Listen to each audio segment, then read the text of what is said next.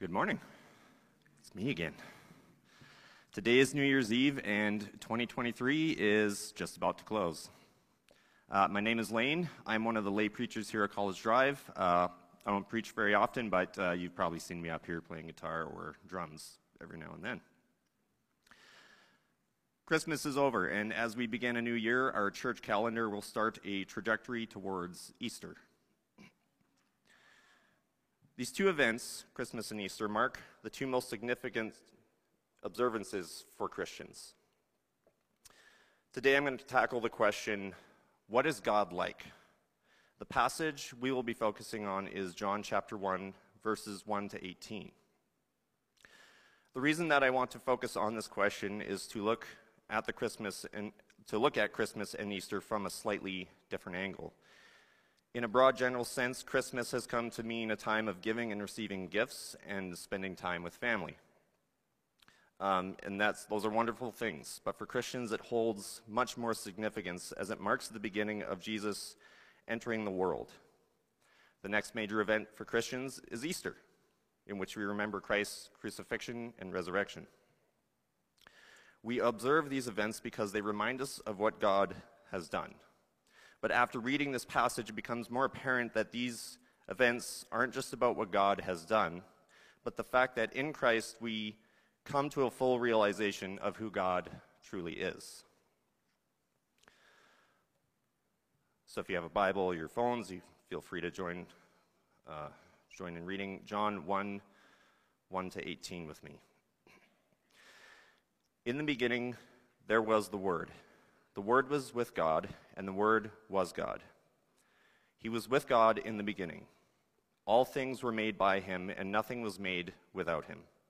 In him there was life, and that life was the light of all people. The light shines in the darkness, and the darkness has not overpowered it. There was a man named John who was sent by God. He came to tell people the truth about the light, so that through him all people could hear about the light and believe. John was not the light, but he came to tell people the truth about the light. The true light that gives light to all was coming into the world. The Word was in the world, and the world was made by him. But the world did not know him. He came to the world that was his own, but his own people did not accept him. But to all who did accept him and believe in him, he gave the right to become children of God. They did not become his children in any human way, by any human parents or human desire. They were born of God. The Word became human and lived among us. We saw his glory, the glory that belongs to the only Son of the Father, and he was full of grace and truth. John tells the truth about him, and he cries out saying, "This is the one who I told you about. The one who comes after me is greater than I am, because he was living before me." Because he was full of grace and truth, and from him we all received one gift after another. The law was given through Moses, but grace and truth came through Jesus Christ. No one has ever seen God, but God, the only Son, is very close to the Father, and he has shown us what God is like. I'm going to start off with a story. In my teenage years, I started getting into lifting weights and exercising because, like most teenage boys, I wanted to get shredded. Now, most people are familiar with traditional weights, such as dumbbells, those little things that you use. Another way you can create resistance is with the use of exercise bands. Most of the time, I would just work out in my room, do push-ups, lift dumbbells. However, I had seen a video showing how you can mimic doing a pull-up movement using a band attached to something above you. My room had a hook attached to the ceiling that had always been there since we moved in. Now, I never really gave it much thought until I saw it, and I thought, hey, I can use that to hook my band around and perform this exercise. However, my desire to craft the physique of a Greek god or a modern superhero overshadowed the fact that my prefrontal cortex as a 16-year-old had not fully developed to the point where I did not possess the foresight to discern whether this was a good idea. You might be starting to see where this is going. I proceeded to attach my band to the hook and began getting ripped. What I failed to do was check the integrity of the hook and see whether it was securely attached to anything solid. So here's the picture I can paint for you. I've attached a giant rubber band to a metal hook, which I'm now applying tension to. In my quest to build muscle, I had built something else. I built a weapon. You know what that weapon is called? It's a slingshot, aimed directly at the back of my head. And with all the might and fury that the laws of physics demand should happen in such scenarios, the hook came loose. The exercise band became a slingshot, and the hook became the ammo, and I shot myself in the back of the head. I observed that I was bleeding from the back of my head. I started panicking and screaming. My sister came to see what was happening, and likewise also matched my urgency.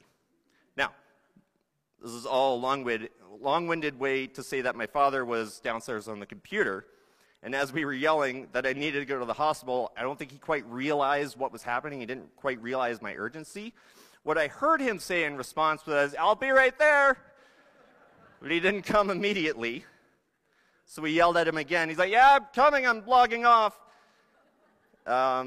He replied with no sense of seriousness. When he finally did come up, he realized that he's like, I should probably get him to the hospital a little quicker. I received some stitches, otherwise I was all right. The only thing that I lost that day was probably some brain cells and a large chunk of ego. Now, if you didn't know anything about my father, and I only told you that story, you might be tempted to think, boy, your dad didn't seem very concerned about you there. And yes, I would say that he probably miscalculated the situation at first. But I know full well that my father loved all of his children with all of his heart, right up until the day that he passed away. What I have done here is given you an insight into what my dad was like. I have simply revealed something to you that was previously unknown to you. But I haven't given you the full picture. I could give you many other stories that would represent who my father is. When it comes to representing who God is, what is made clear by this passage is that only one person has been able to do it fully and properly. Some of the most important questions humans have tried to answer are, where did we come from? Why are we here? What is the purpose of life? And one of the biggest and most prominent, does God exist? This is the most asked and highly debated question in our post-Enlightenment modern era. Theologians and philosophers also seek to answer, if God exists, what is the nature of God? And what attributes does he have? This prologue to John's Gospel gave a new insight into the overall picture of who God is. The IVP New Testament commentary states that the first 5 verses of John chapter 1 echo the beginning of the book of Genesis. Likewise, the Faith Life Study Bible also states that John chapter 1, 1-5 interprets Genesis chapter 1, 1-5, read through the lens of Proverbs 8, 22-31. This proverb gives a personified glimpse of God's wisdom. In John's opening chapter, we essentially have a new beginning, a new Adam or a new Adam, which means humanity. This is Genesis 2.0. There are many depictions of what God or the gods / divine are like that have been drawn up by humanity. Even Israel itself had its own depictions of what God is like. What we as Christians must remember is that these depictions, both that of Israel and their pagan counterparts, are incomplete revelations of who God is. That isn't to say that they got everything wrong. But what is clear is that they did not have the full picture. Now you might be thinking, I can understand the pagan nations not getting it right, but Israel? Yes, Israel did not always get it right regarding who God is or what he desired. In fact, it is because Israel was chosen that they are time and time again held most responsible for not properly bearing the image of God. We see this repeatedly through Israel's history, and God continually sends prophets telling Israel to turn back from their wicked ways. You see, in many ways, Israel resembled their neighbors by either acting like them or adopting their ways of violence. Israel wanted a king, just like the other nations, something for which God did not want them to do. What followed was utter failure, beginning with Saul and continuing through David and the many kings who ascended the throne after him. Eventually, Israel was defeated and led into exile.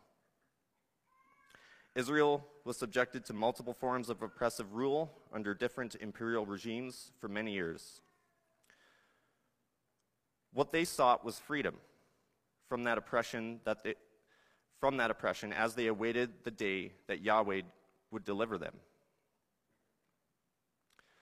But then we have Jesus enter the picture, and he begins saying really radical things. If we look at this time in Jewish history, radicalism was at an all-time high as many Jewish insurgencies and revolts sought to free Israel from the oppressive empire of Rome. But the true king had now come to overthrow the beast of that wicked empire. And he came with fire, vengeance, and a sword in his hand as he led the armies of Israel to bloody victory. At least that is what many expected and wanted him to do. Many wanted a warlord to lead them.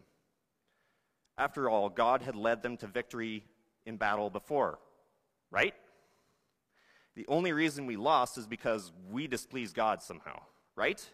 And yet, we see Jesus turn the structure of the world on its head. He came proclaiming that in God's kingdom, if you want power, then you must relinquish power. If you want vengeance, adorn your enemies with love and kindness and pray for them.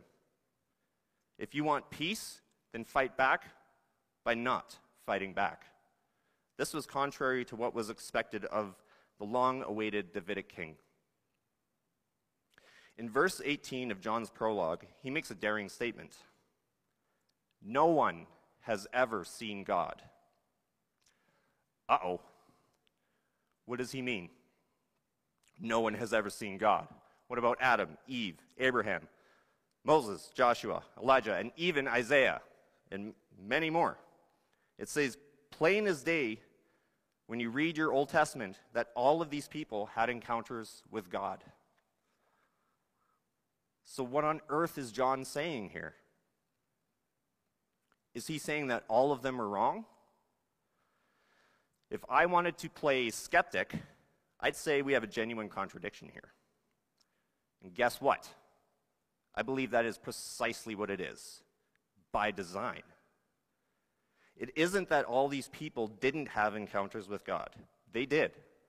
Rather, the point is that none of them had an encounter with the fullness of God, like what we see in Christ. The Gospel of John was written roughly 60 to 70 years after the events of the Gospels. John has had time to think and process through everything he had experienced in his time with Jesus. John realized that Jesus reveals who God truly is. John finishes by saying, but God, the only Son, is very close to the Father, and he has shown us what God is like. Jesus shows us who God is and what he is like throughout his life. Jesus shows us that God loves us and has always loved us. We always hear the phrase, Jesus loves me, and of course, we talk about the love of God. But when we talk about God the Father, it seems like that can get tricky because sometimes he looks rather wrathful in many instances. Now, this can bring up questions regarding pain, suffering, evil, death, and hell. And I don't have time to discuss those issues here. If you're interested in talking more about that, please come find me after the service. The focus right now, though, is to get our theology straight as it pertains to what God is like. The reason we celebrate Christmas and Easter is because they are rituals for us in the Christian religion. The observance of these rituals should invoke in your mind not only Jesus' birth and then his death on the cross, but also the entirety of his life, resurrection, and victorious ascension, whereby he is Lord of all. Accepting Jesus as your Savior didn't change God from hating you to loving you. God loved us before we knew him just as much as he loves us after we choose to follow him. John 3:16 does not read, "For God hated the world so much that he had to pour out his wrath on someone." Thankfully, Jesus stepped up to the plate to take that punishment. No, it reads, "For God so loved the world that he gave his one and only Son, that whoever believes in him shall not perish, but have everlasting life." God would have needed to love us before he gave us Jesus to make that decision. The cross reveals how far the love of God extends, even after we as humanity are exposed to pure innocence. What does humanity do with him? We beat him, flog him, insult him, dehumanize him, starve him, subject him to immense pain.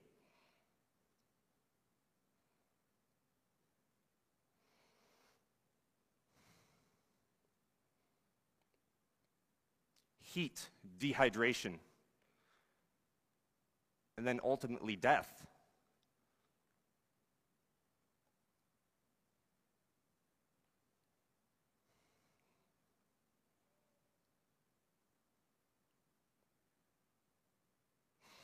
And even after all of that, hanging there, he still looks out at you. He looks out at us. And he says, "You're worth it. You're all worth it."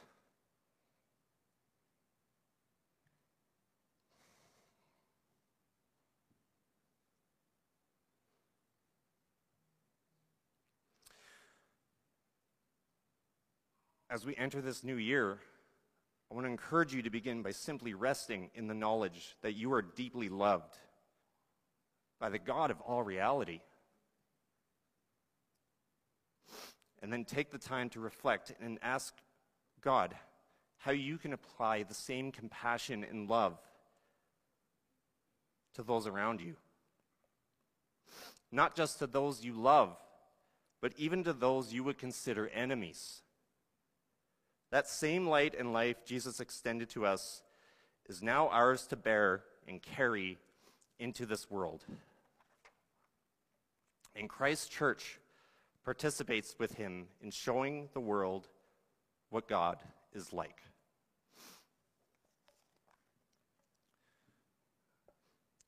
Lord Jesus Christ, Son of God, have mercy on us. Father, give us eyes to see and open our hearts to realize how deep your love is for your children. We ask that in these times where there is so much division, you grant us the ability to show love and compassion to those who may oppose us. If anyone seeks to renew their hearts and mind, I ask that you begin that work in them this moment. If anyone is in pain, sick, or lonely, I ask that your presence would be felt by them and that you bring healing. We ask this in the name of the Father, Son, and Holy Spirit. Amen. I'll invite the worship team to come up.